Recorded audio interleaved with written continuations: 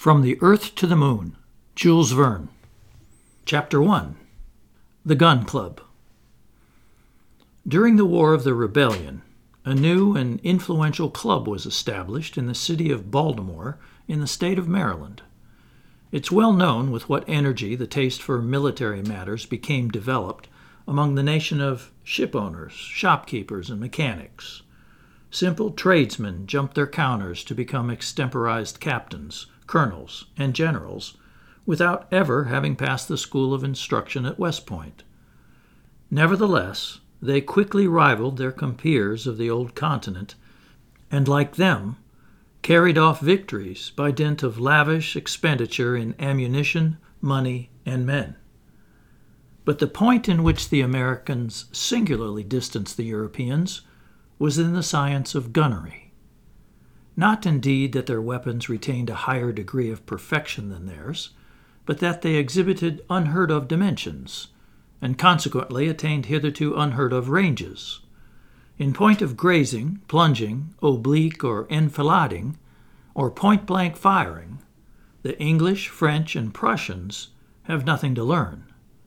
But their cannon, howitzers, and mortars are mere pocket pistols compared with the formidable engines of the American artillery. This fact need surprise no one.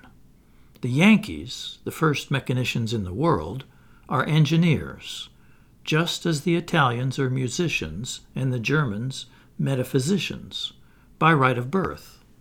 Nothing is more natural, therefore, than to perceive them applying their audacious ingenuity to the science of gunnery. Witness the marvels of Parrott, Dahlgren, and Rodman.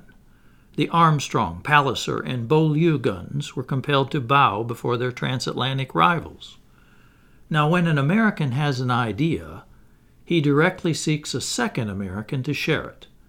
If there be 3, they elect a president and 2 secretaries. Given 4, they name a keeper of records, and the office is ready for work. 5, they convene a general meeting, and the club is fully constituted. So things were managed in Baltimore. The inventor of a new cannon associated himself with the caster and the borer. Thus was formed the nucleus of the Gun Club. In a single month after its formation, it numbered 1,833 effective members and 30,565 corresponding members. One condition was imposed as a sine qua non upon every candidate for admission into the association, and that was the condition of having designed, or more or less perfected, a cannon, or, in default of a cannon, at least a firearm of some description. It may, however, be mentioned that mere inventors of revolvers, fire-shooting carbines, and similar small arms met with little consideration.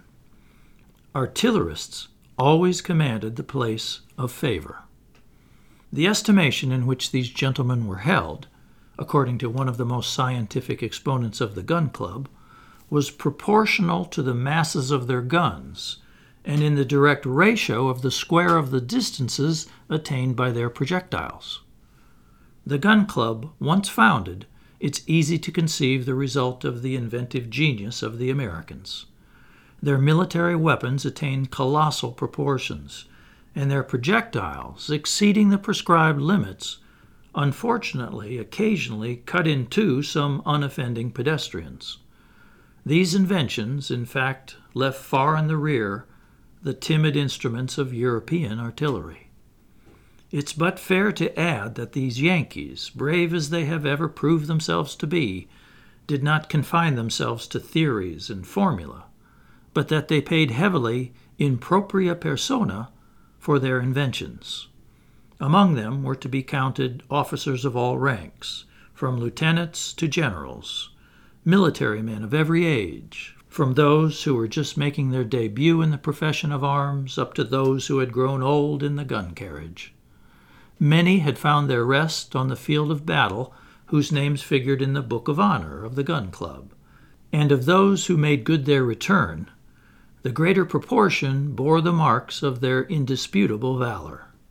Crutches, wooden legs, artificial arms, steel hooks, caoutchouc jaws, silver craniums, platinum noses, were all to be found in the collection, and it was calculated by the great statistician Pitcairn that throughout the gun club there was not quite one arm between 4 persons and 2 legs between 6.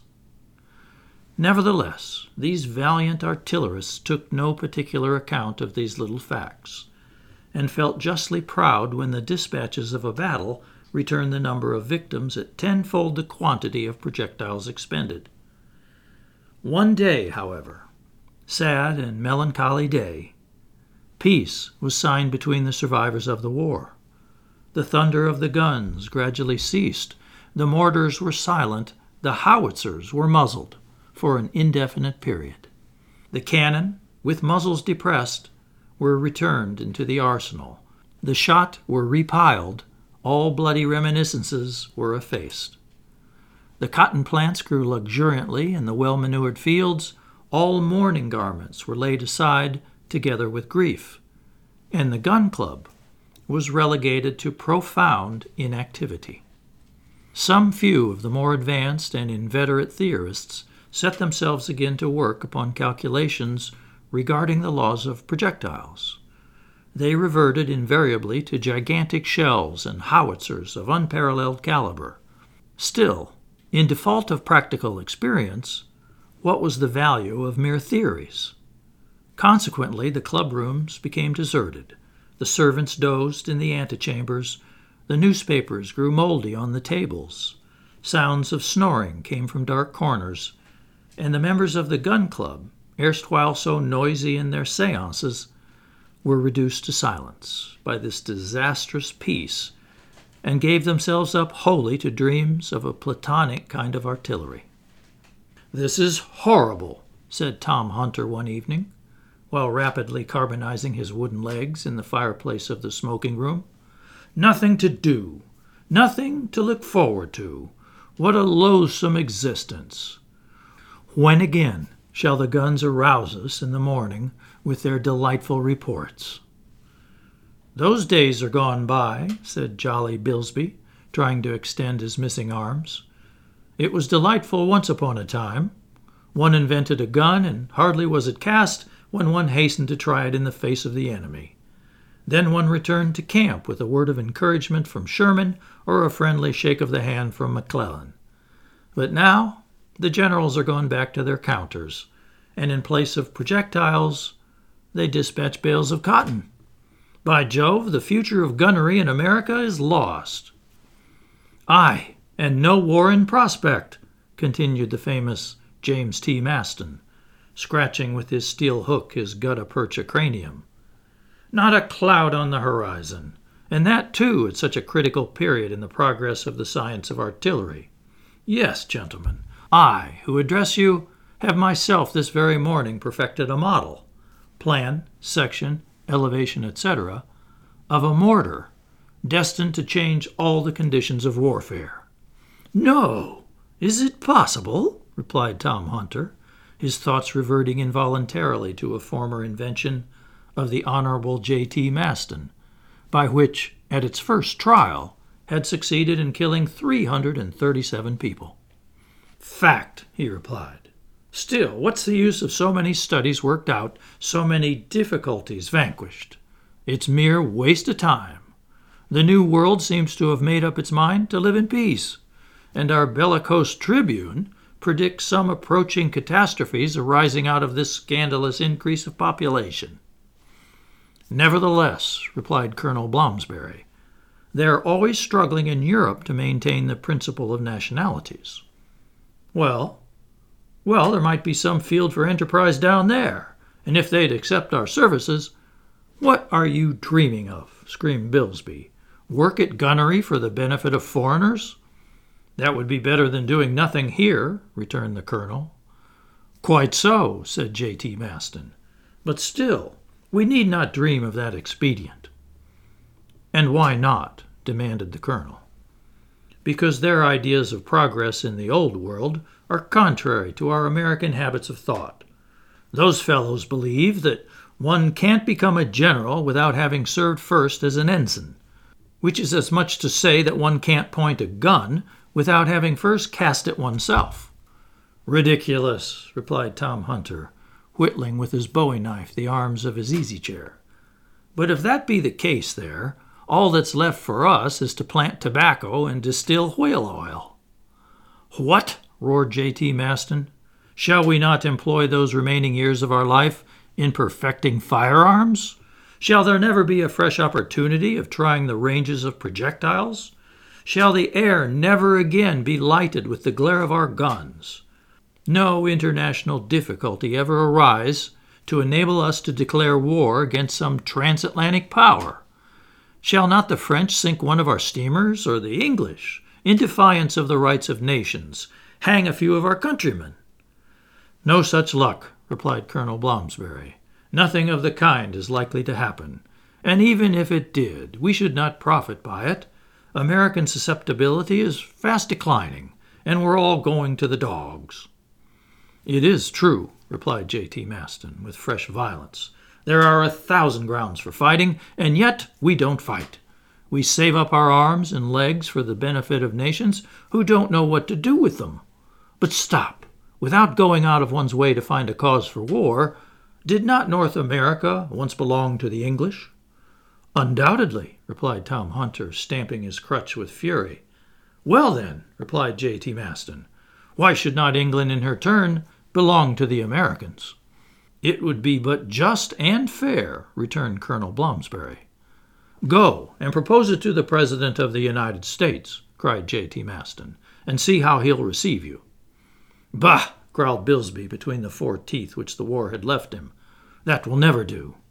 By Jove, cried J.T. Maston, he mustn't count on my vote at the next election. Nor on ours, replied unanimously all the bellicose invalids.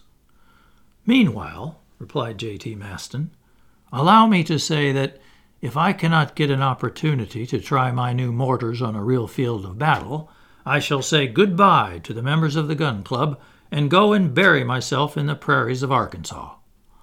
In that case, we'll accompany you, cried the others.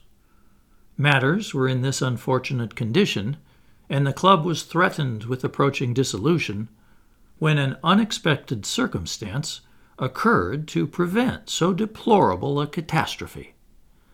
On the morrow after this conversation, every member of the association received a sealed circular couched in the following terms. Baltimore, October 3rd. The president of the Gun Club has the honor to inform his colleagues that, at the meeting of the 5th instant, he will bring before them a communication of an extremely interesting nature. He requests, therefore, that they will make it convenient to attend in accordance with the present invitation. Very cordially, Impey Barbicane, P.G.C.